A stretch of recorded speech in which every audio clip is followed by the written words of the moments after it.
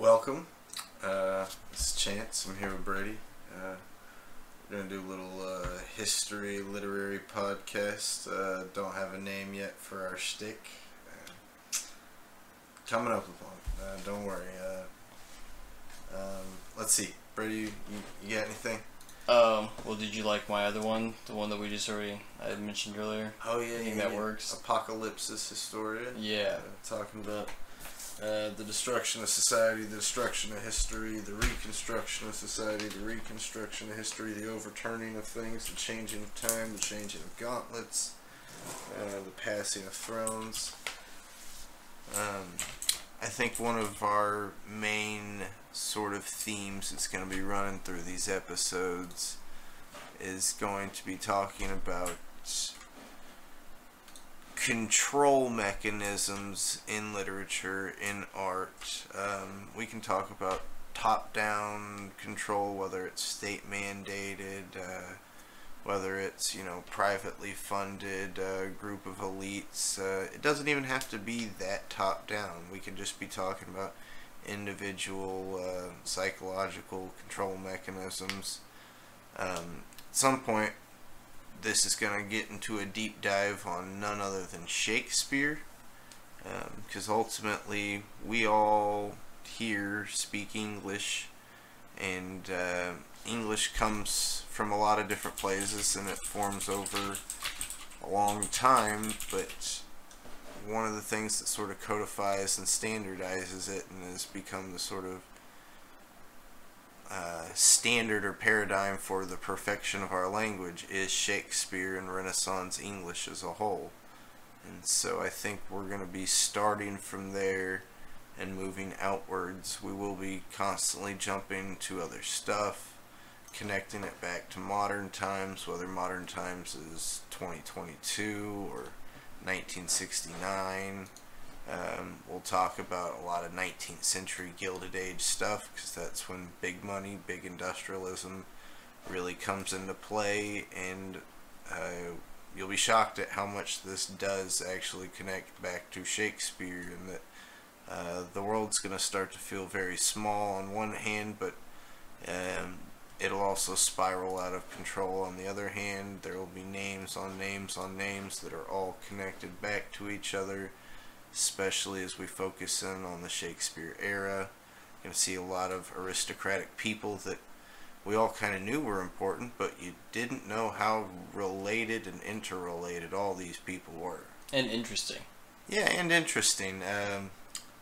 Whether or not these things are history, historiography, or fiction's a whole nother discussion, and we will be getting into those as well, but at some point, just get it. Tip your head at how interesting these people's biographies are, and even if you're not a fan of Shakespeare, or if you're not a fan of the Shakespeare authorship question, I think you'll be surprised to find how interesting a lot of this discussion is. Where do you want to start, Brady? Yeah, I'm just going down this huge list of apparently words that Shakespeare invented. And yeah, maybe that's it. Also, it's kind of hard to think about, and we've talked about this, prior, but we take for granted words and language that we use, right? Because it's kind of hard to think about at the time they're like making up these words or whatever and phrases or whatnot, but it's sort of common vernacular, so it's kind of hard to think about like how are these people talking before this stuff is around, right? Because Shakespeare is, for lack of there's sort of he's more modern than as far as English goes, and Chaucer or the next best example, right? It's kind of fully bloomed as far as English just being like a thing or whatever, right? Yeah, absolutely. Like, at some point it's a math thing, right? We got, 120,000 active words in English. If we want to count a bunch of whole archaic terms, we could be as generous and go all the way up to 200,000. But, fun fact, if you pull up the wiki page, who invented which English terms. The first most ever is Chaucer, second most is Shakespeare, third most is John Florio. Each of them have over 2,000 words apiece that they single-handedly invented. And Shakespeare and Florio are contemporaneous and are both part of this era. Chaucer's their predecessor by about 200 years, but Chaucer himself is very much acting like an early proto-Shakespeare, being a poet laureate for the king, being a scholar for the state. He's helping build a nationality and a nationalism. But what I want to point out is if they get 2,000 words apiece, and there's, 200,000 words to go from? I mean, it's like 1% of the language, which I know doesn't sound like much, but there's been billions of people to speak English. How can one person have a whole percent to themselves? Yeah, supposedly the wiki, it says Florio contributed, about 1,100 to English. Chaucer apparently has 2,000. And Shakespeare apparently has just under 2,000. And so all over the place with that's just an insane amount of contribution to the language. Like, once again, if you don't want to accept top-down control, this is still super centralized, hyper-focused around supposedly individuals. And I guess that supposedly is a nice little segue into what we're going to be talking about for a lot of this podcast, not just today, but further episodes, talking about the Shakespeare authorship question. I know a lot of you guys out there may not be too up to date on Shakespeare, but Shakespeare in the last, 100 years, and especially in the last 20, 30 years with the advent of the internet, there's a lot of people talking about the doubtful possibility that someone from a blue-collar, lower-middle-class background could have the life experiences necessary to be the greatest author of all time by the age of 20-something. It's possible that someone from those backgrounds could do it with the necessary life experiences, but from the actual biography of William Shakspur of Stratford, there's not a whole lot to go on to suggest that he could actually write about dozens of skills that not just write about those skills, but show expert level knowledge of those skills, like falconry, like sailing, like being a soldier at war, different kinds of medicine practices, inner workings of the court dramas, and all sorts of different philosophies clearly that pop up. And a fun thing to often point out is tons of occult and esoteric references as well, and that obviously begs the question, well, you got to be reading that somewhere, right? And so at some point, where is some blue collar guy out in the middle of Stratford, which wasn't a particularly hustling, bustling metropolitan town, cosmopolitan town. It was kind of backwoods. Even if it's not backwoods, where does some guy whose father is illiterate, whose mother is illiterate, where does he get access to all of this knowledge in presumably a short amount of time? If this stuff is so ever prevalent that it can be in places like Stratford, I would think that we'd see a whole lot more of these types, and we'd honestly need some sort of explanation for how that happens. And I don't think we get that. Remember, printing press is only so old at this time. Books are not very common. They're not easy to get out in Stratford. Yeah, if you're in the middle of London, sure, you can come buy some books, and if you have money, you can definitely buy them and store them. But someone like William Shakspur of Stratford, out in the middle of Stratford, I mean, with the one will we have, he doesn't leave anything. Yeah. No book collection. Yeah, you would think. Second best bed. That's the best thing that he could. The famous quote from Will Stratford's will is that he left his wife the second best bed.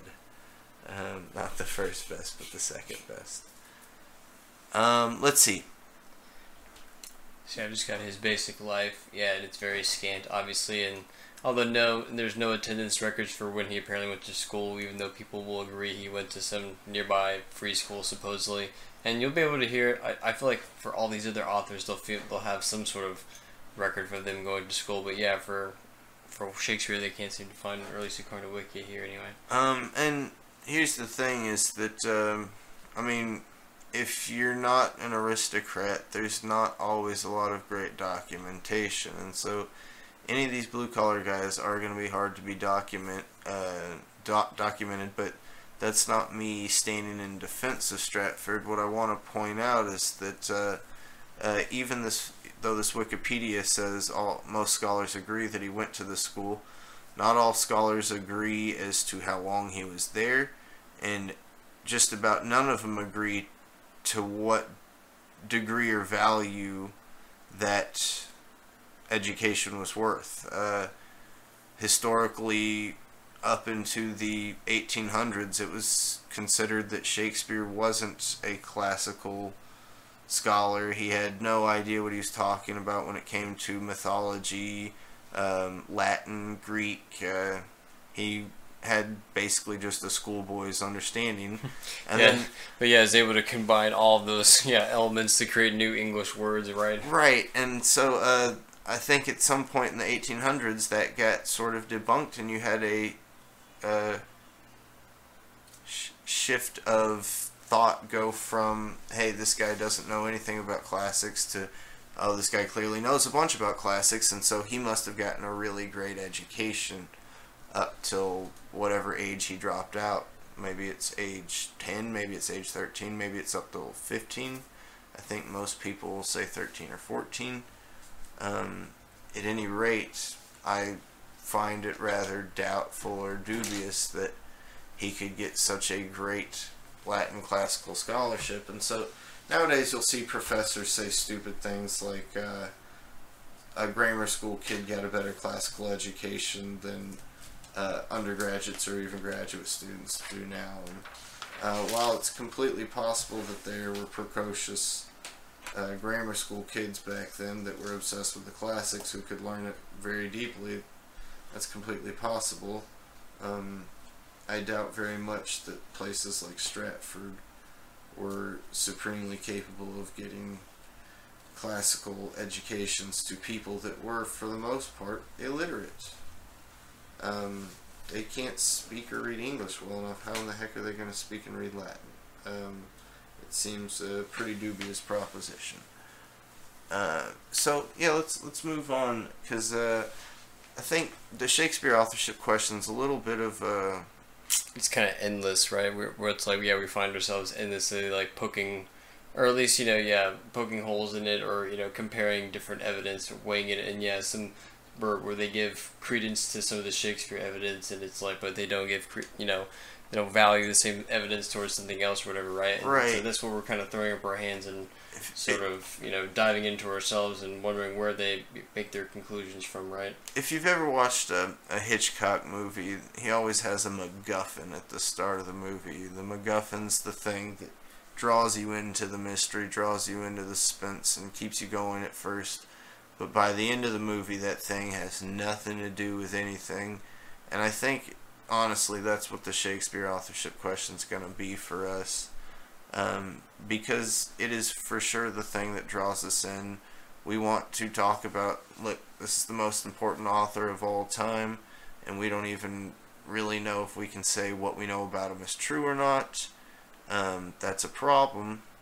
But I think by the end of this, we're going to realize that this isn't really even just a discussion about one author or one authorship or one set of plays. This is hundreds of plays by dozens and dozens of authors over several decades that are all being put out by the same circle of minds over that time. And I think a lot of these circle of minds are family related, politically, commercially related, but I think a lot of them are also members of occult secret societies. You got your Rosicrucians, you got your Masons, the so-called School of Night that's supposedly led by Walter Raleigh, which may just be a nice 19th century euphemistic title for Rosicrucian chapter. And then, there's other things like just literally the state, the Secret Service of the state, Thomas Walsingham,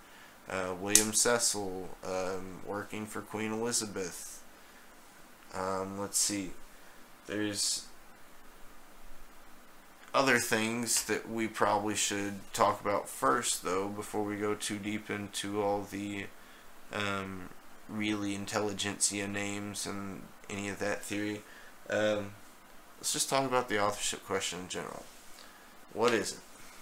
Well, a lot of people, including us, doubt that William Shakespeare of Stratford wrote all the plays that we get.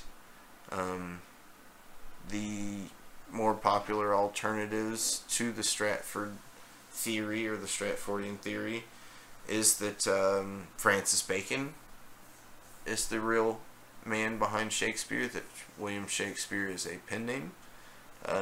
That's the Baconian theory. That's one of the original alternatives and has always been ever prevalent, and I think still slowly, secretly growing.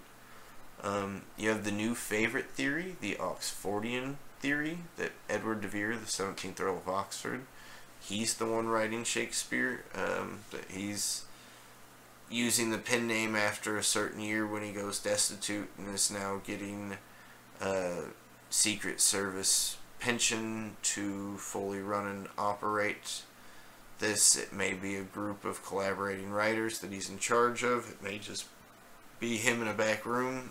There's not too much consensus over that. That theory's got a lot of interesting points, got a lot of legs, and that's been around since the 20s. The 1920s, so it's exactly 100 years old this year, I think. J. Thomas Looney put it out in 1922, I believe. So I think that's appropriate, talking about it, 100 years old. Let's see.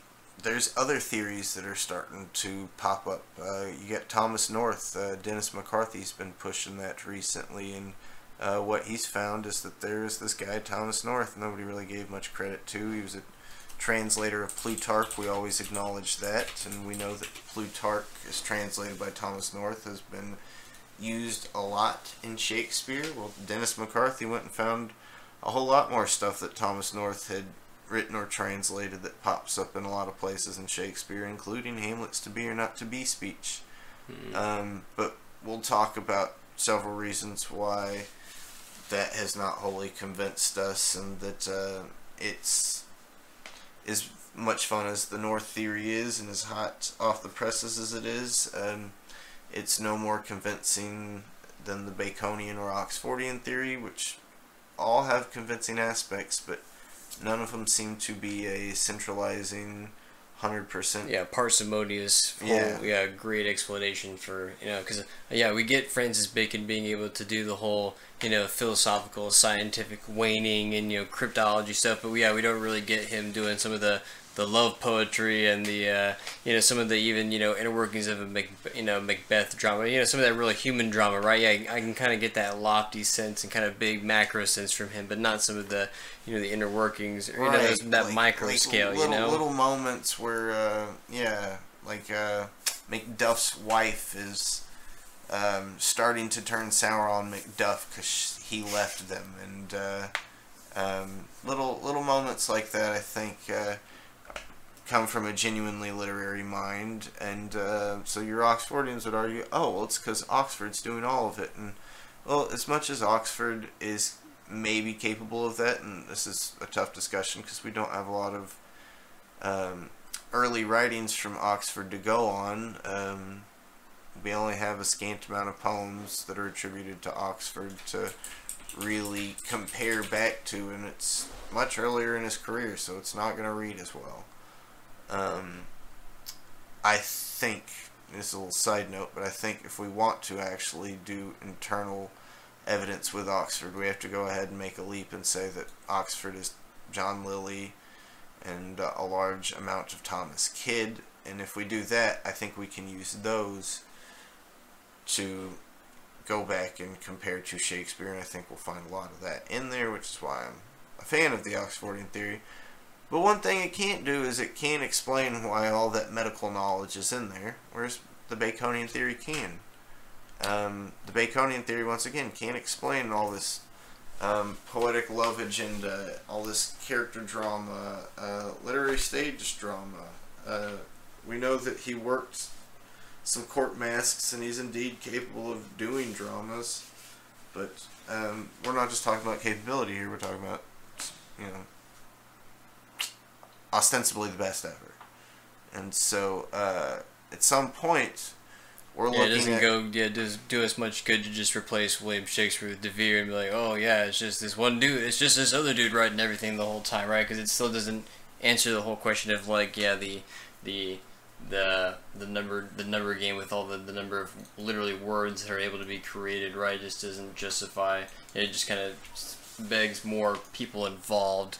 Right. We have a bunch of lawyers saying Shakespeare had to be a lawyer. You got a bunch of doctors saying Shakespeare had to be a doctor. Yeah, why can't it be? Why can't he be all those things? But it has to be multiple people, right? Right. At so some that's where point, we kind of lean towards. De Vere and Bacon are Renaissance men, and they are versed in multiple fields, and it's possible and even plausible to assume that Edward de Vere does have some medical knowledge, but there are lines in Shakespeare, and I wish I had the exact quote on me, but there are lines in Shakespeare, I want to say it's The Tempest, that literally talk about the circulation of blood, and this is printed before the invention of the circulation of blood. And we can assume that Bacon is buddying up with Richard Harvey, who is, or John Harvey, who is in discovering this using the purple dye, which is part of the Tempest quote. But there's no real explication for how De Vere would know or not know that, because De Vere's supposed to be dead some decades before that discovery is made. Furthermore, Bacon, if he's the one writing it, it's still being printed in the folio 2 years before it's fully discovered and written in medical journals of the time. And so, at some point, like, there's only a few people in all of England that could say that kind of thing, and just Francis Bacon's one of them. Edward de Vere's not. And here's the thing, we kind of stopped at those two, but there are plenty of other names that need to be considered, and it's not just de Vere, it's not just Bacon, it's not just Thomas North. There are a lot of people that like the John Florio candidacy. Florio's one of the original translators of almost all the Italian Renaissance stuff to English. That's how he invented those 1150 words. He was the tutor to Queen Anne, the wife of King James. He was a big-time big shot. His dad was the tutor for a lot of noble aristocrats in the 1570s, 80s, and 90s. So presumably John Florio would have grown up with some of these folks. Oh, he's also, really, according to Wikipedia, he's also a personal friend of Giordano Bruno. And so he's a personal buddy of Giordano Bruno, and so presumably he is connected with someone like Roger Manners, who had Giordano Bruno as a professor, and Roger Manners was the Earl of Rutland, he was the nephew, or sorry, not nephew, he was the son-in-law of Philip Sidney. He married Sidney's daughter, Elizabeth Sidney. And so, while we got Sidney up on the screen, I kind of want to talk about this guy.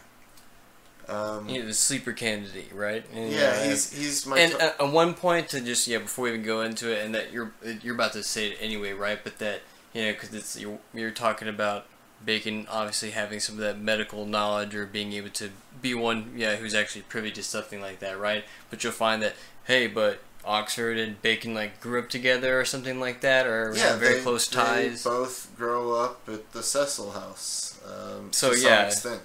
Right, they don't and live so their that's entire childhoods there, but they both spend big chunks of their childhood at the Cecil House. That said, Oxford's about 10 years-ish, 12 years-ish older than Bacon. So it's almost like he's an uncle, big brother type character to Bacon. But there was another guy that spent holidays and spent summers at the Cecil House, and that was Sir Philip Sidney. Philip Sidney's relationship with Edward de Vere is up for discussion. What we do have documentation of is that when they're younger in the 70s, let's see, Oxford's 5-6 years older than Philip Sidney, that there is a super rivalry between them, and that de Vere was always the literary creative genius, and then this new kind of hot upstart kid comes in, thinks he's even smarter. Well, you know, there's argument for either way, that even if you think Edward de Vere's Shakespeare, Philip Sidney is really, really, really good at what he did. And so we have a lot of poetry from Philip Sidney. He is kind of the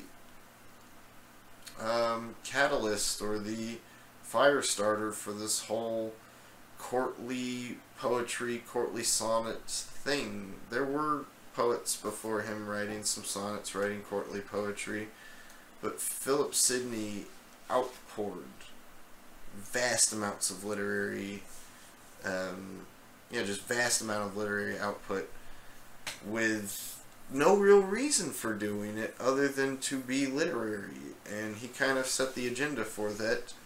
And had he not died, well, Philip Sidney might just be the best ever. And so I think we have to kind of maybe ask, is it possible that there's something related between Philip Sidney and William Shakespeare? And well, as we go through the Shakespeare narrative, I think we're going to see an absurd amount is connected back to the circle or life or biography of Philip Sidney. For instance, the Shakespeare Folio, when that was printed, the most important thing ever in English printed, arguably, who and why was it printed for? Well, it was dedicated to the Earl of Pembroke and his brother. Well, that's Sidney's nephews. That's Philip and William Herbert. Why in the world would Shakespeare be writing that and dedicating that? And honestly, what's the connection between Oxford or Bacon and the Herbert boys? I don't really quite understand.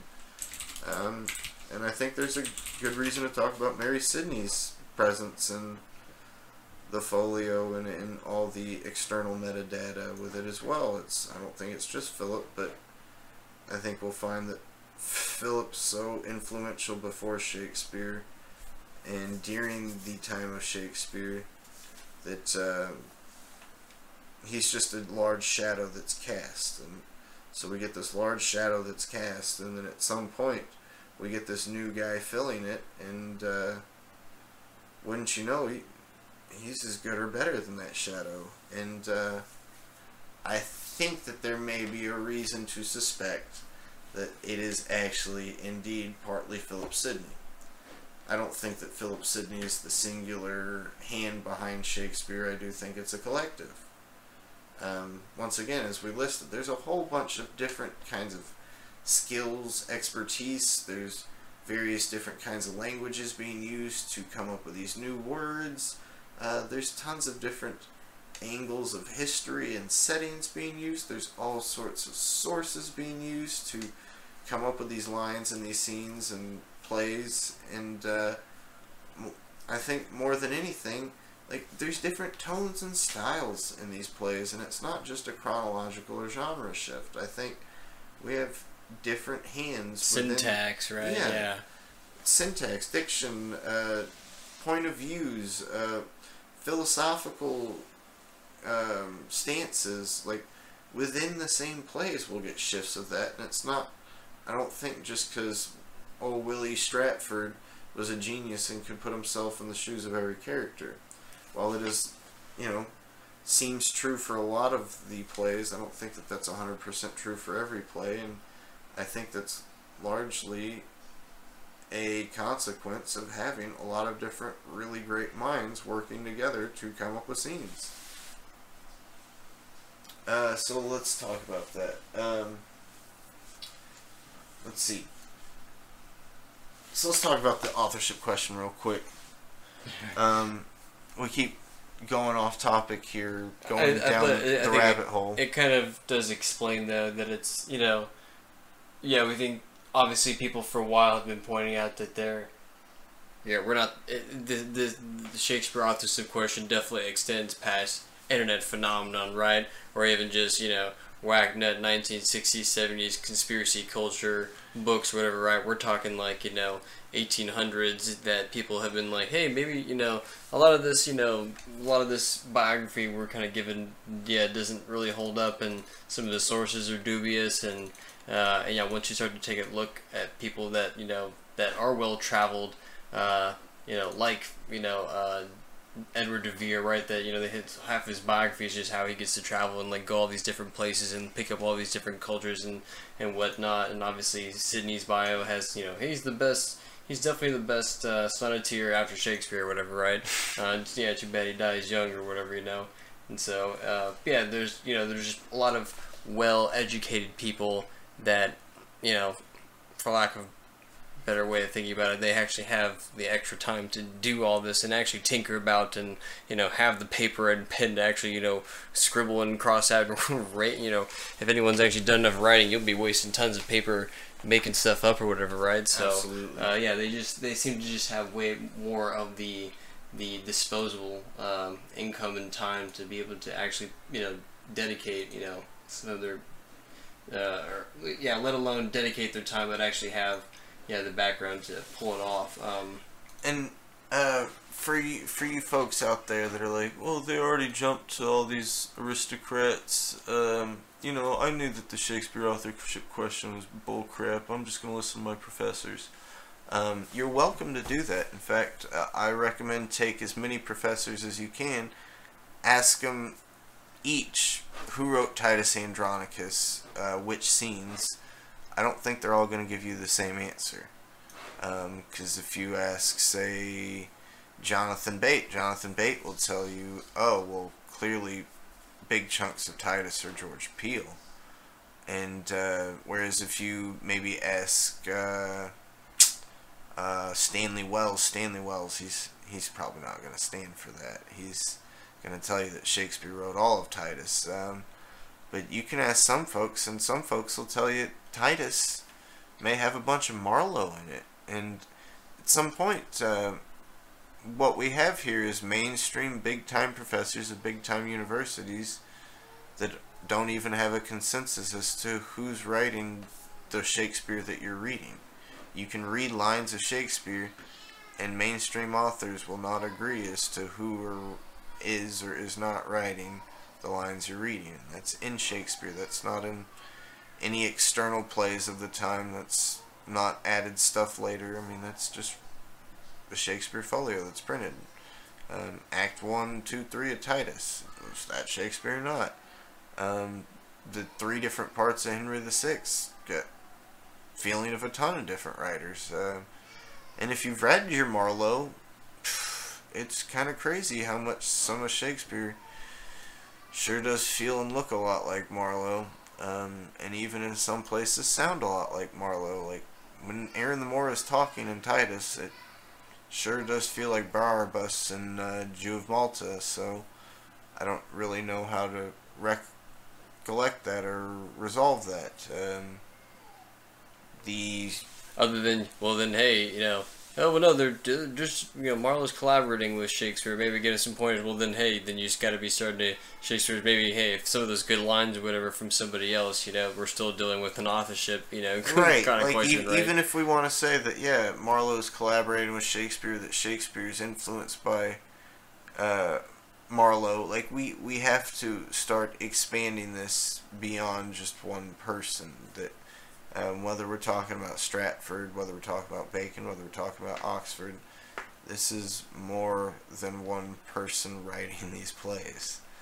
And so let's... And on to the, about all that misattributing, or, you know, how people, you were talking about authors, or I'm sorry, professors, academia are arguing over, you know, attributing Shakespeare or even lines and other stuff or whatever, right? But yeah, what about the whole Shakespeare Apocrypha, or about, or stuff that has now been reclassified as, oh no, that we said it was all that was Shakespeare for a while, but turns out we were wrong, and turns out it was this other guy or whatever, right?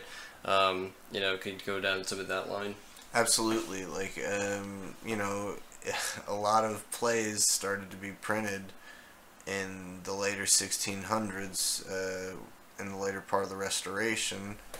And so when they're getting printed, they gotta sell these plays, and so they're putting on authors, and some of the authors that they're putting on, say William Shakspure, say Thomas Heywood, or say Thomas Dekker, and historically we don't have any other printings with those authorship attributions, and so it's completely possible that these guys in the 1660s, 70s, and 80s are totally guessing when they're printing out these plays, and so we've had to, over time, just be like, well, it said Shakespeare when it was printed, but I don't know, now that we've read it a bunch, we don't really like classifying it as Shakespeare. It didn't get put with the folio.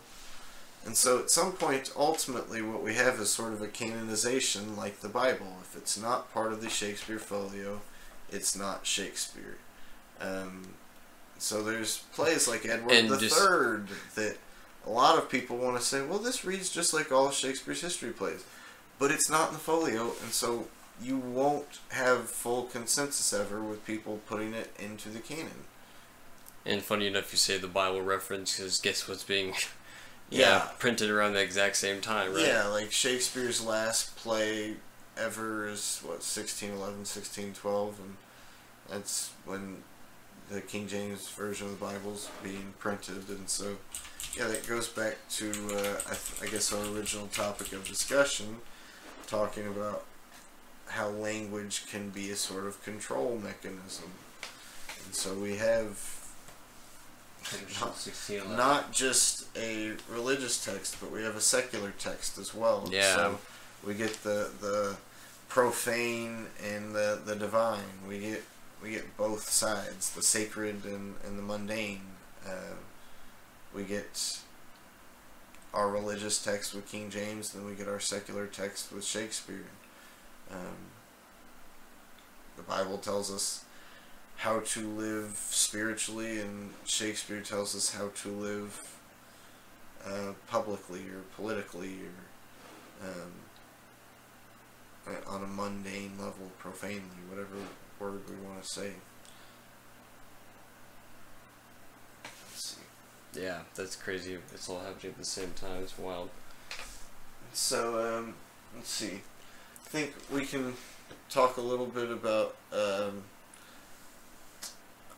we'll get into the Henslow Diary, I think. So, I guess the Apocrypha is a good lead into still the Henslow Diary and things collected to it or connected to it, is that we're still dealing with a historiography problem, essentially, with this whole thing, right? Is that who's sourcing better than somebody else, right? Because, you have all these people that are, trying to attribute Shakespeare, or maybe even somebody else, or whatever, right? That's not the point, but the point is, like, how are they coming to those conclusions, and who's able to capture that time period better, some of those other forces, and because obviously people want to do the internal readings and compare the text or whatever, right? And that's super important. I think there you can definitely point out to some of that stuff, right? And I guess like you're saying, like at some point we are like forensic detectives, like forensic historian, right?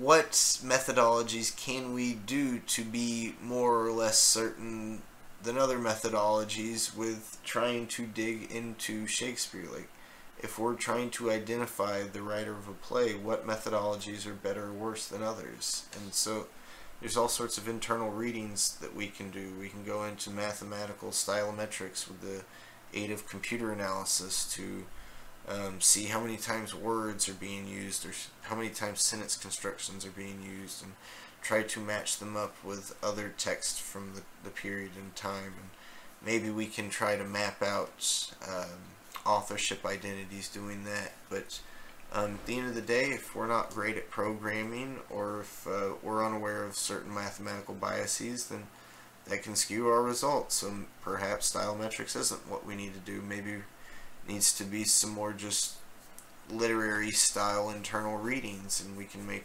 tons of internal readings, but I feel like once you just have the right cast of characters, because just that little fact that you mentioned earlier, it's like, here you get the folio, who is it dedicated to? This, William Herbert, 3rd Earl of Pembroke. Well, okay, who's that? Well, yeah, it's Philip Sidney's nephews or whatever, right? And one's like, well, yeah, what is that connection there? And then from Sidney you can get to De Vere, you can get to Bacon, you can get to all these other guys that everyone else likes to talk about, right? But there's just this little, what's up with this little here, and then of course you just start pulling the thread, and then that's where you start getting all these other characters or whatever, right? So absolutely, we need to sort of, throughout this podcast, not just today's episode, but throughout this podcast, start to slowly map together all the different networks and connections between Philip Sidney, between Philip Sidney and Edward de Vere, between Philip Sidney and Francis Bacon.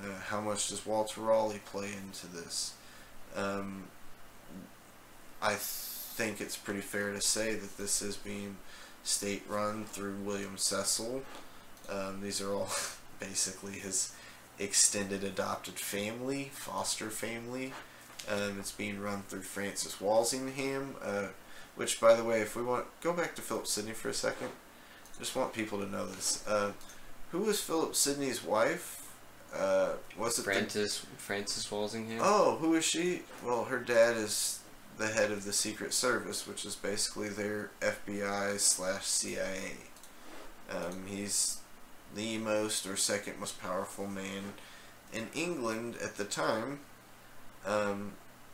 If he's second most, it's only to William Cecil, whose daughter married Edward de Vere. His daughter married Edward de Vere? No, his daughter married Philip Sidney. Oh, and then, okay, say that other part about de Vere. William Cecil's daughter.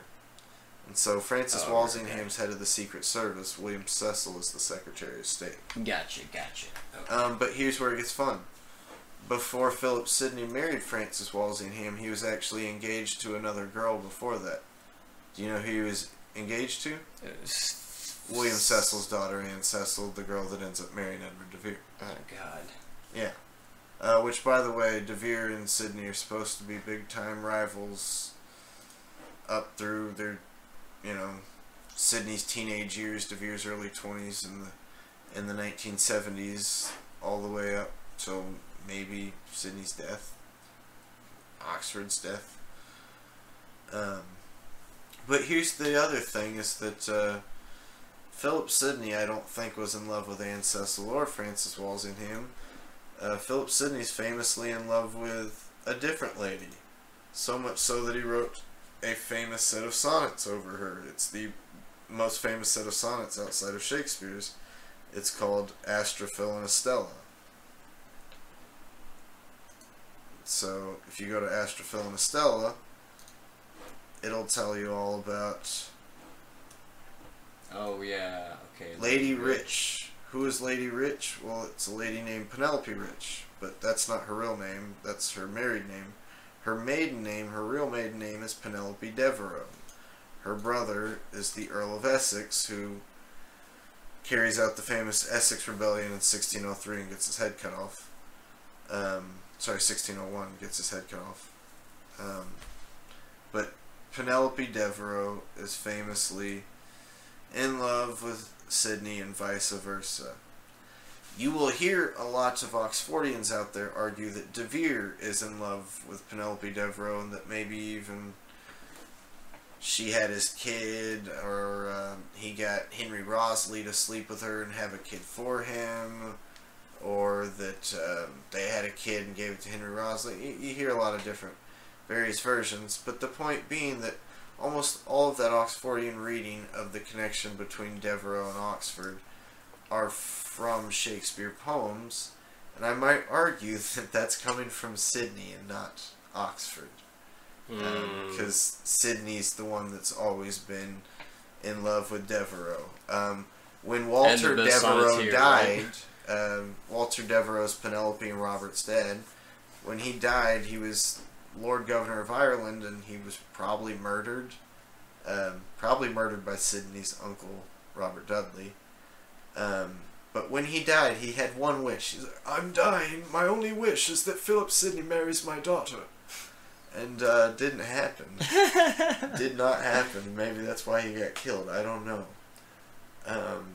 But yeah, that's the other thing. Philip Sidney's uncle is this dude named Robert Dudley, who's arguably the third most powerful man in England. He was the Queen's favorite and probably the closest to ever marrying Elizabeth for real, at least closest Englishman to doing that. And so yeah, Sidney's just unbelievably ensconced in all of this. And here's the thing, it's like, he was a big-time poet, he was a big-time writer in general, he wrote a lot of prose. The greatest Elizabethan sonneteer after Shakespeare, you know. Yeah, but not only that, he did a lot of pageantry and masks. Apparently he was an incredible, like, special effects and stage designer as well. And at some point, it's like, this man sounds like Steven Spielberg had a baby with William Shakespeare, who had a baby with John Keats and William Wordsworth, and so yeah, not to hype him up too much or pull a Baconian or Oxfordian, but I think that Philip Sidney is equal the mind of Bacon or Oxford, and the only restriction to him being Shakespeare is that he's supposed to have died in 1586, but let us remember that he is the most connected man in all of England, and if he wants to have his death faked, or rather, if his father-in-law wants to have his death faked, it'll happen. And I think there's plenty of reason to believe that, and I think there's plenty of evidence for how it maybe could have happened. We won't go too far into that today, but yeah. Yeah, but yeah, going into it, because when you start rattling off these names, and yeah, you try to look at, we've destroyed our. I think anybody on Wikipedia will do this, right? But it's just like, look at all these people that, all these bigwig people connected around Shakespeare, for all intents and purposes, better well documented, I guess, or whatever, right? Yeah, absolutely. As far as their movements and stuff, I guess we could argue how much of that is doctored or whatever, right?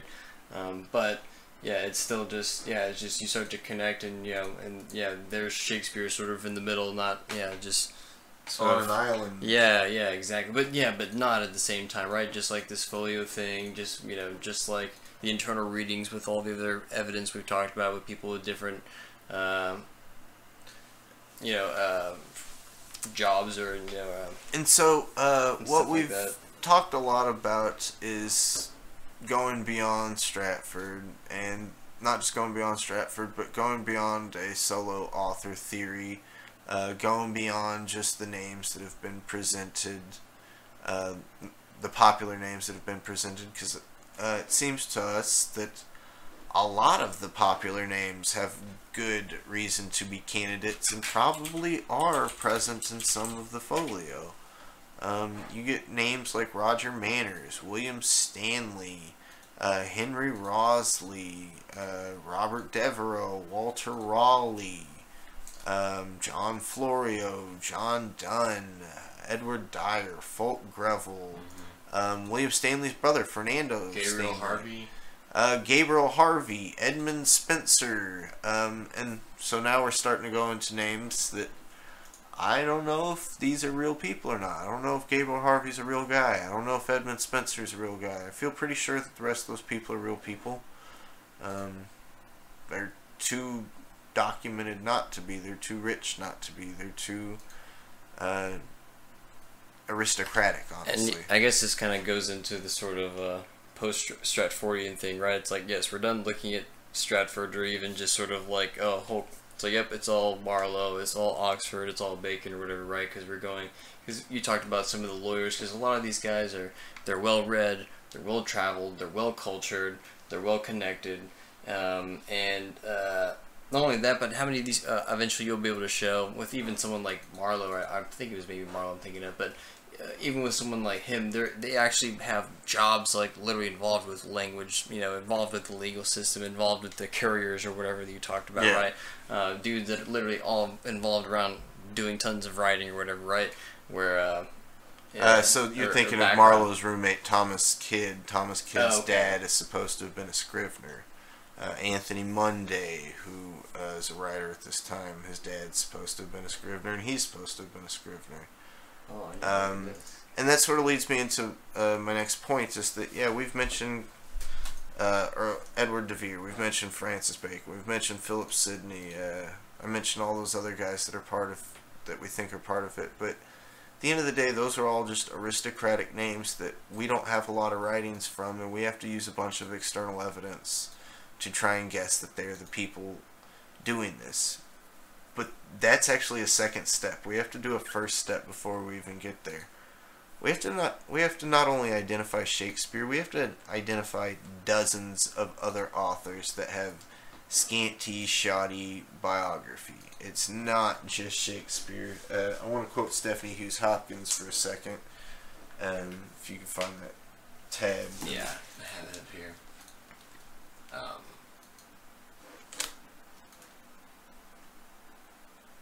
And once you start talking, I'll find it. I have her essay pulled up. And this essay came out recently, or? 2005. Okay, so yeah. So she's somewhat recent. I think she's still around with us. If not, she's just recently gone. She was getting old. Is getting old. I hope she's still around. Let's see.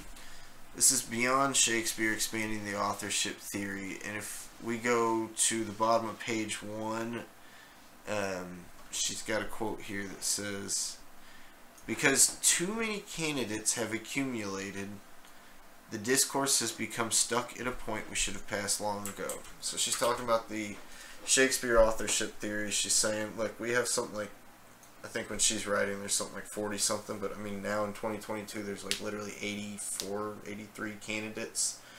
And so since we have 80 something candidates, we're stuck. There's no way to sort of get a huge favorite over the rest, and I would include Stratford in that. Like, I think even his mainstream appeal is going away as soon as anybody hears this authorship theory.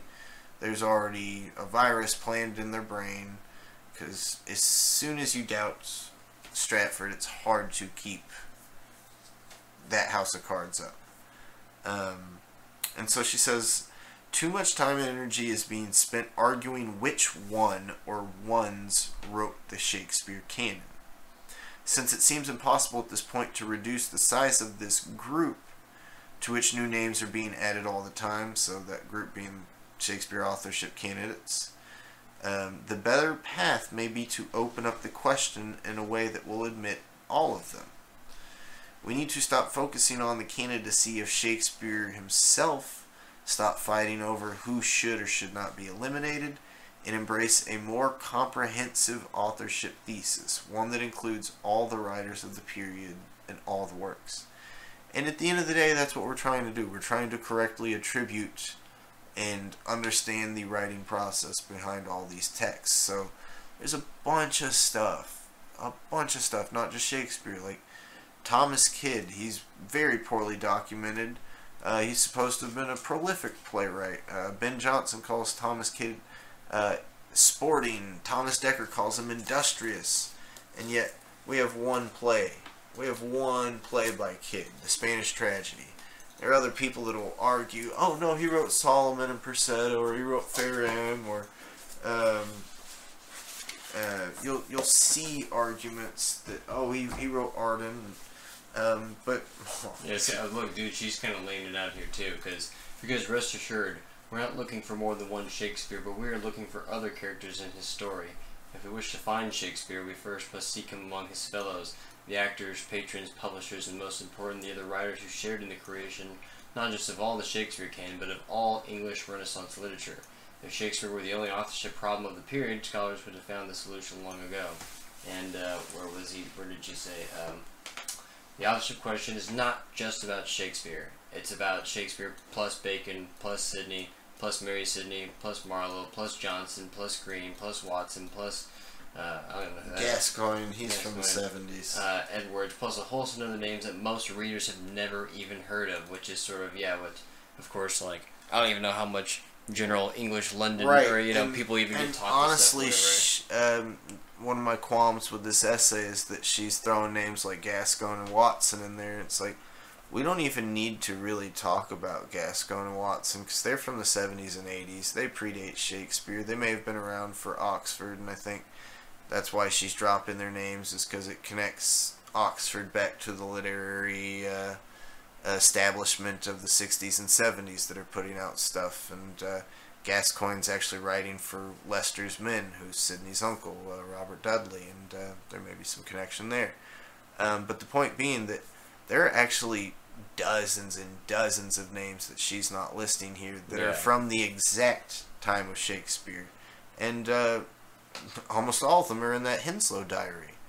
And so we get, and honestly, there's ones that aren't in the Henslow diary that just predate the diary that are the really famous ones. Thomas Kidd, Christopher Marlowe, Robert Greene, George Peele. Bring it to speed, what's the Henslow diary? It's just like a good, or if one of the only pieces of contemporary actual archival evidence they have during this time period. Yeah, so you'd think we have a bunch of stuff written down on pen and paper, and that's how we're getting all this information about Shakespeare, but ironically, no, the only real great document that we have that writes a bunch of stuff about who wrote what from the era is a thing called Philip Henslow's diary. He was a theater manager. He managed the Rose Theater and helped run or manage or own the Admiral's Men, and also had relationships with other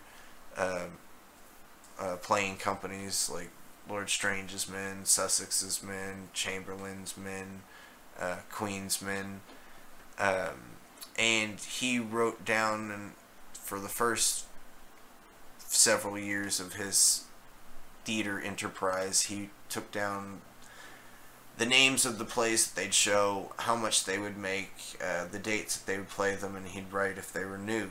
And then at some point he quit taking that down as documentation, and he started just writing down his documentation, how much he was loaning or paying his playwrights and for what they're writing over. There's also stuff like paying his actors and buying costumes and sets, but for our discussion we're most interested in the inclusion of the names of writers in that diary and what plays they were writing. And there are a bunch of big names that we know of today that we think of as pretty big. Like, we really like John Webster. If you're a fan of Shakespeare, you should probably like John Webster. If you're a fan of Shakespeare, you should probably like Ben Jonson, John Marston, Dekker, Thomas Dekker, Michael Drayton, George Chapman, Thomas Middleton. And here's the thing, is that this Wikipedia article's kind of bullcrapping us. Because Robert Greene is never mentioned by name in the diary. Oh, really? Robert Greene is never once mentioned by name. His play title is mentioned. So Friar Bacon and Friar Bungay is mentioned. Orlando is mentioned. And we know that we think that those are Robert Greene plays. So you also see people say that Thomas Nash is mentioned. Thomas Nash isn't actually mentioned in the Henslow diary, except for asterisk next to that, there's a guy named Collier in the 1700s that was studying the diary, and he tried to forge some stuff into the diary. One of the things that he got caught trying to forge into the diary was Thomas Nash's name. But Thomas Nash is never once mentioned in Henslow's diary. Why is Thomas Nash not mentioned? He's supposed to be one of the big-time writers of the era. Why is Shakespeare not mentioned? Or, for that matter, Richard Burbage? Yeah, Richard Burbage is supposed to be the big-time actor of the time, but Richard Burbage is supposedly in a different play company, so he's supposedly with the Chamberlain's Men, so that's why he won't be mentioned. And then you also get the forgeries, of course, and there's missing contemporary dudes, big name dudes like Nash you mentioned, but there's also, even later, there's also apparently forgeries in this thing as well, which is, that's bad news. Red flag for sure. And so I think at some point, though, it's fine that Robert Greene's not mentioned in Henslow, because Robert Greene's supposed to be dead by 1592 anyway. It's fine that Marlowe's not mentioned in Henslow, because Marlowe's supposed to be dead by 1593. It's fine that Thomas Kidd's not mentioned. Thomas Kidd's supposed to be dead by 1594. It's totally explicable that John Lilly's not mentioned. He's retired from the theater after 1591, it seems like. It totally makes sense that none of those guys are mentioned. The only one that's not mentioned that's from that time is George Peele, and George Peele's biography and attributions also may be under question, though. At the end of the day, the playwrights that we do know that were around the year 1600 that are really famous, that are at the height of the theater of English Renaissance, every one of those guys that we know of is named in the Henslow Diary, except Shakespeare. And so at some point, I have this image of 20-something incredible playwrights all working for this one guy, and then the other company, they just got one, they don't need anything, they just got Shakespeare. Which, sure, Shakespeare's that great, fine, but even the modern historians or the up-to-date mainstream narrative is that Shakespeare only wrote 1 or 2 plays a year. How in the heck is this going to be the most popular, best, most successful playing company if they only have 1 play a year? What other plays are they running? Because Henslow changed the play every night, just about. What is the other company doing? How are they running that? Are they just running Hamlet for 6 months until he comes out with his new play, and then run that for 6 or 8 months? No. Yeah, I've kind of lamented to you that it's like, yeah, it sucks we don't have, some Rotten Tomatoes of the time, or anybody being like, oh yeah, I went and saw Shakespeare today, went and saw Macbeth, and yeah, the blood, reenactment was really cool, or whatever, anything to kind of get our hands on other people viewing this stuff. And yeah, Henslow's Diary is sort of the best thing as a ticket booth office, right, that you can kind of get to, right? Absolutely. And, because everyone, where are the tickets? Or I saved my stub for Titus Andronicus. I mean, these days, like, if you're gonna go see Avatar 4 in 3D IMAX 2000, you're gonna go see it at the biggest Cinemax. You're gonna pay the $25 ticket, and you're gonna sit in the giant Lazy Boy recliner chairs on the 40,000 square foot screen, and that's how you're gonna watch it. But if you're going to see the art house drama about the lesbian immigrant that got cancer and died, like, you're gonna go see that at the cool hipster, theater that was built in 1952. And, like, at the end of the day, like, the venue kind of is part of the thing that you're seeing. And I don't think that they would have been unaware of that phenomenon. I think they would have totally played on that phenomenon. And so what plays you're getting at the Rose with Philip Henslow's group over here, I think it's going to be different than what you get at the Globe, and it's going to be different than what you get at Blackfriars, which is going to be different than what you get at the theater. But ultimately, I don't see why those things have to be mutually exclusive competing entities, or mutually exclusive unaffiliated entities. I would expect that these are all somewhat very affiliated entities, and I would guess that it's a monopolized control at some point. I don't think that it's a responsible assumption to say that Philip Henslow's the last rung on the ladder. Especially when all these companies have the name of aristocratic dudes on it. I don't see what the point of Leicester's Company being called Leicester's Company is if Leicester doesn't have a little bit of say over it. Yeah. Same with Oxford's Men, or Chamberlain's Men, or King's or Queen's Men. That said, just because it says Leicester's Men doesn't mean that Leicester's writing and directing all the plays either. Let's see. But yeah, so yeah, obviously, I think Henslo's Diary, one of these big focal points for historiography. How can we try to go about proving what we think we know, or picking apart or critiquing other people's assertions or draws from this information too, or whatever, right? And just trying to get our hands on any the best interpretation for any of this stuff. And I think what we're gonna have to do is just cross-examine vast amounts of metadata.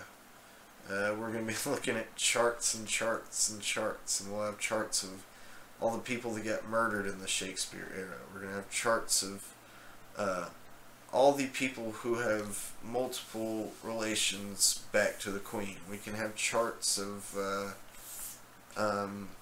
which plays feel like they have multiple hands, and which plays feel like they don't. No, yeah. We can have charts and charts and charts and charts and charts on charts. And at some point, it won't just be a single thing, oh, we just need to do this, and we'll have it. But there are some things that I think we can do, or you guys can do, if you want to join in on the fun. We need to start identifying, and this is if you're willing to go along with our theory, but I think we need to start identifying which Hans and Henslow are in the Shakespeare canon, and which Hans and Henslow are in the Shakespeare Apocrypha, and which Hans and Henslow are in all the external plays, some of which have been attributed to the Hans and Henslow, but there are a bunch of big names in Henslow. We got names like Thomas Heywood, Ben Jonson, George Chapman, Thomas Dekker. Like, these guys honestly are as good as Shakespeare. I don't care what all these hoity-toity professors want to say. These guys are just as good as Shakespeare. Like, at some point this is an argument of Scorsese versus Kubrick, or Spielberg versus Fincher. Like, these are all incredibly adept people. I get it if you're not a Spielberg fan. I get it if you're not a Fincher fan.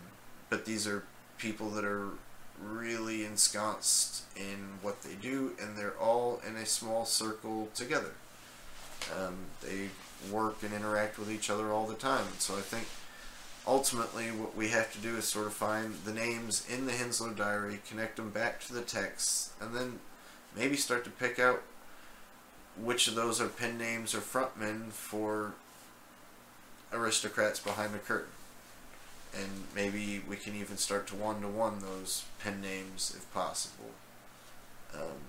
But I don't think it'll be easy, because I think we'll have tons of aristocrats that are using multiple pen names. I think there will be a fair amount of pen names that are multiple people writing together. Like, I feel that way about Thomas Kidd in a large part, because I don't think that De Vere is the only one writing Thomas Kidd, though I do think De Vere is one of the big-time authors in Thomas Kidd. And so that will be kind of difficult to parse through, and sometimes it'll be explicable, like, oh, this aristocrat had this pen name, but then had to get rid of it at this date, and then picked up a new pen name at this date. But it won't, I don't think, will always be that clean. I think we'll have plenty of cases where an aristocrat will have a pen name at the same time as another pen name, but maybe one pen name's for this medium or genre, and this pen name's for another medium or genre or style. And it'll get hairy too, because if these guys are writing in the same room together, their stuff might start to sound alike. So it's hard to tell if Thomas Nash and Robert Greene are indeed different people or the same person. It's hard to tell if just how much of Chris Marlowe is or isn't Thomas Nash, which I'm very certain that Thomas Nash is all over Chris Marlowe, but just how much of it is Marlowe and which is Nash. The two do start to blend together. It's not as easy as just saying, ha, this is the Marlowe section, this is the Nash section. Yeah, exactly. Yeah, man, it's gonna be wild. But I do think we have crossovers. Yeah, multiple authors going on. It's not just that Edward de Vere is writing 80 different authors worth of literature and outpouring 1 million pages of literature. Like, we do have to have multiple authors. But I do think what we're going to find is that it's kind of a centralized sort of intelligence operation coming out of a tight-knit group of aristocrats that have tons of political, governmental influence, tons of commercial influence, and tons of secret society, quasi-religious, quasi-occult backing. Yeah, and I think, just starting to dive into, like, any one of these names, and you'll start to kind of find, I think it'll just enrichen your whole understanding of that time period, getting to, connect a lot of these moving parts. Not even alone just doing all these interreading or the internal readings of the plays and trying to do all that, sort of comparison, right? But yeah, just looking at Like, some of these biographies here, and go watching to Edmund Spencer. Like, watch how you can wiki rabbit hole this. Let's see. Scroll down. Let's see. Oh, we've already got William Cecil on here. Walter Raleigh. Already got Walter Raleigh. I was gonna have you click. Let's see.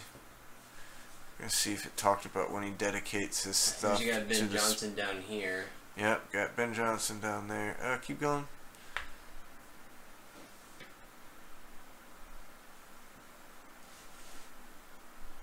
Rhyme and Reason. Keep going. We're gonna try and see where he dedicates some of his. The Fairy Queen.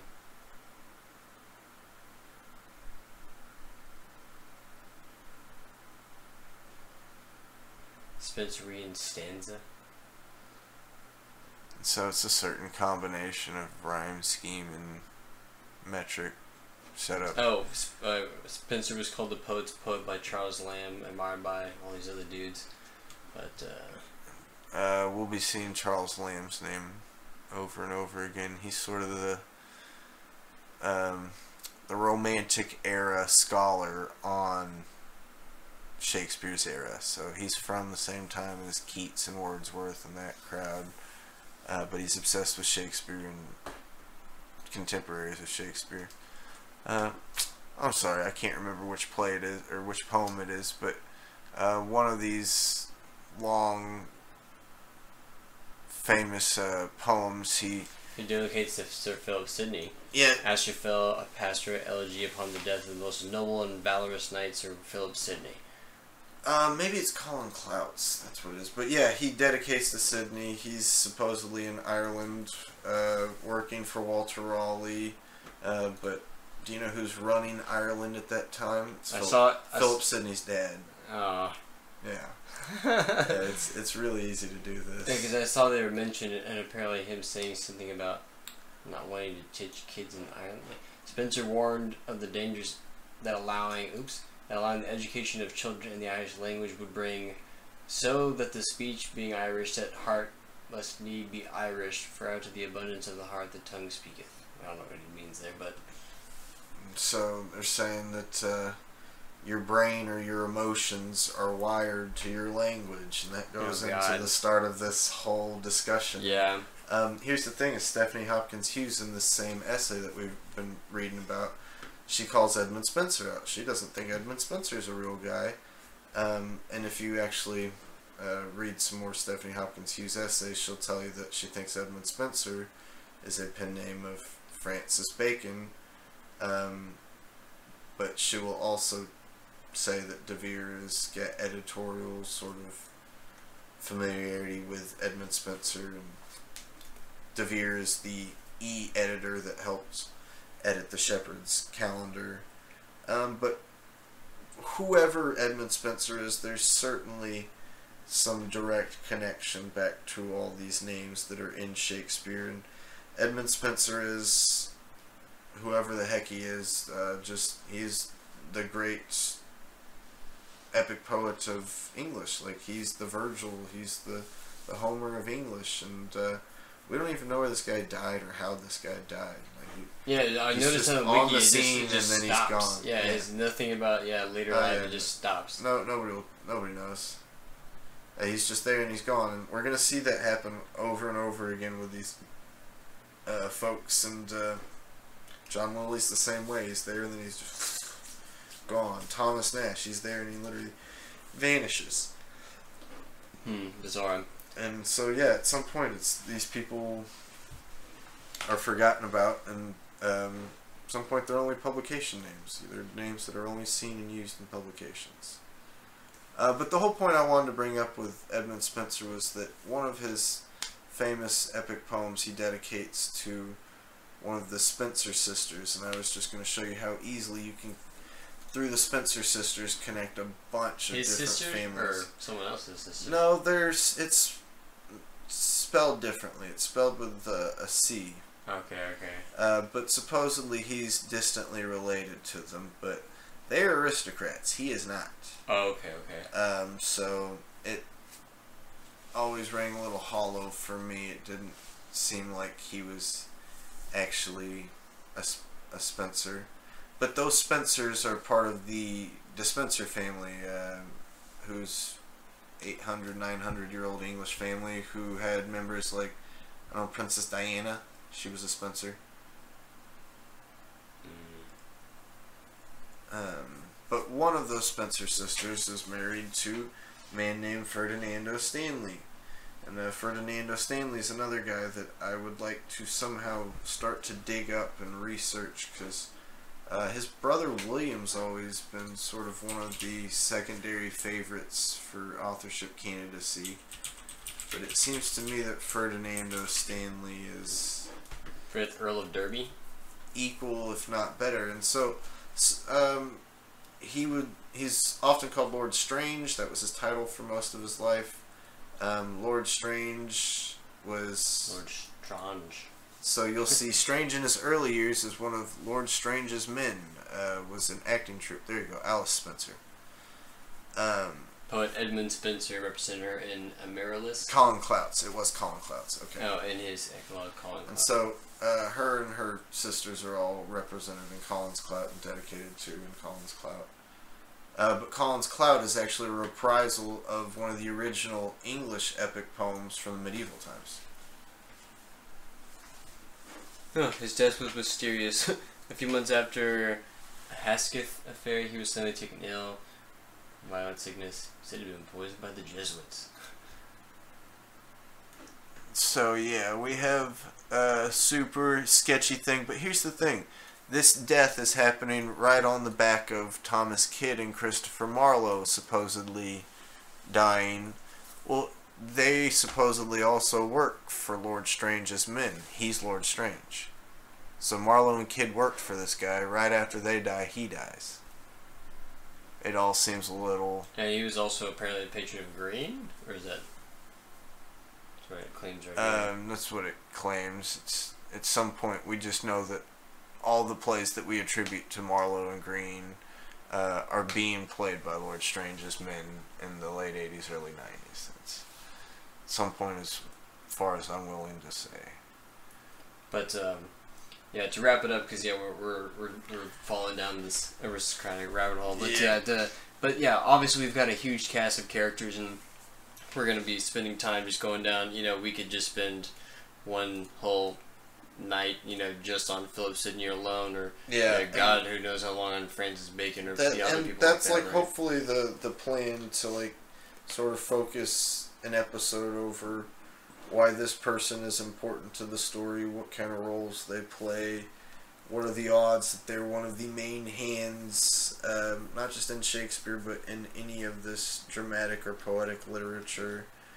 And, you know, at some point maybe this spirals into talking about government and philosophical tracts and religious stuff, but for our intents and purposes, we're focusing on literature, the theater, and poetry. And I think the two kind of complement each other, and that's going to be sort of our running theme here, is trying to dig into the truth of history by digging into the art and literature of the time. Yeah, and maybe using, although I hate, you brought it up, that I like that nullius in verba quote, the Latin quote about on no one's word, right? And it's that sort of thinking about, doing all the own research for yourself and not being beholden to any sort of particular, line of reasoning. Hopefully we're not being, obviously we have a bias, and you're right, but we're trying to be, we're trying to do due diligence here and trying to look at as many names as possible, instead of just kind of writing it off so easily, but to show that maybe our line of reasoning is not even novel, right? That we've got some bigger names sort of on our side. Maybe maybe if they didn't have it fully articulated as maybe we do now, in a sense, right? But we've got a couple of people that have shown that were writing way before we are, that are literally kind of saying the exact same thing that we are, that maybe have a little more clout to this than we give us credit for, right? It's not just us. It's the best writers ever. Mark Twain, Walt Whitman, Nathaniel Hawthorne, Charles Dickens, Sigmund Freud, Carl Jung, Friedrich Nietzsche, I mean, it's literally a who's who of just the most important, influential thinkers and literary writers of Western culture. Not that that makes it right, but it just should show you that it's not just for lunatics. This isn't just for nutcases who huff paint out of brown bags. Like, this is for people that are obsessed with reading. This is for people that don't just read because they have to in school. This is for people that read it over and over again because there's something inside the text digging into their brain. So yeah, just wanted to say, don't feel bad if you're positioned on the same side as those people. And if you're positioned on the opposite side or not on their side, that's okay too. There's plenty of other thinkers that probably don't think this, and there may be a lot of thinkers back then that didn't have an opinion either way that might have an opinion now because there's a lot more information on the subject. And so, once again, like, this is not a new thing. We're going to pull out some quotes from plays from the year 1598. It shows people in 1598 were making bizarre, enigmatic Shakespeare riddles and references that suggest that they didn't even know who it was, and that there was maybe sort of a concurrent game as to trying to guess who the heck Shakespeare is. You know, we maybe don't have an exact analog for that these days, but we have tons of musicians, entertainers that use pen names, stage names. We do have, like, I don't know, the band Gorillaz. Like, if you've ever watched a Gorillaz music video, none of those characters are real characters. They have musicians, studio musicians playing that, and the studio musicians aren't even the writers of the band. The writers of the band are just producers that hire out studio musicians. And so, while that may not be the exact model for Shakespeare, this is sort of just a nice precedent to show you that we can have art, literature, entertainment, and propaganda all wrapped into one thing, and they can come from multiple different levels, and that there's enough precedence for sure. It doesn't have to be from a singular mind. So I think that's it, guys. Thanks for listening. Hope y'all enjoyed. This will get more cohesive and focused as we go on. So. Yeah, y'all got a lot of homework out there. If there's any big takeaway, you should, if you're new to the Shakespeare just Authorship dive in. question, it's just go like, look up geez, one of these names and start so many rabbit dudes holing. to try to like figure out, and then it's not just Shakespeare by himself, just writing out the whole English destiny or whatever at that time, or whatever. Right? I'm just gonna write. It's just there's so many other people involved and so many other moving influences. Between, of course, like. The geopolitical stuff, because this is the time period that the English Empire is forming. There's a bunch of stuff going on with of course I'm looking to the whole piracy angle, right, and how there's a sort of big play of the maritime control, right, and of course the King James Bible being published and how much of that's involved. While we still got Philip up here, just another fun fact about Philip is that he's supposedly, when he dies, he's fighting in the Battle of Zutphen, and they're standing up for Protestant religion in some forms and fashions, though that's not the explicit reason they're fighting.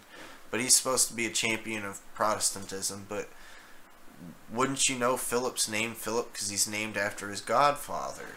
His godfather is the King of Spain, Philip II, who is very much Catholic. And so Philip Sidney is unbelievably connected, and it's not just Philip Sidney.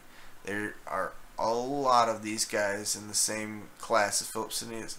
They're not just high-ups in England in some little rich neighborhood. These are people that are incredibly connected through the different courts of Europe. Courts of France, the courts of Milan, the merchants and the commercial class of Venice. You got the papal regime in Rome, you have Spain, you have the Netherlands, you have various different kingdoms and provinces in the German Holy Roman Empire. All these people are all super interrelated. I mean, and they have been since Rome and before.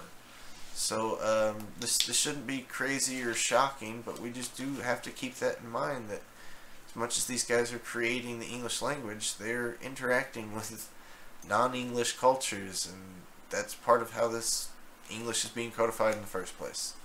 So I'll leave it there.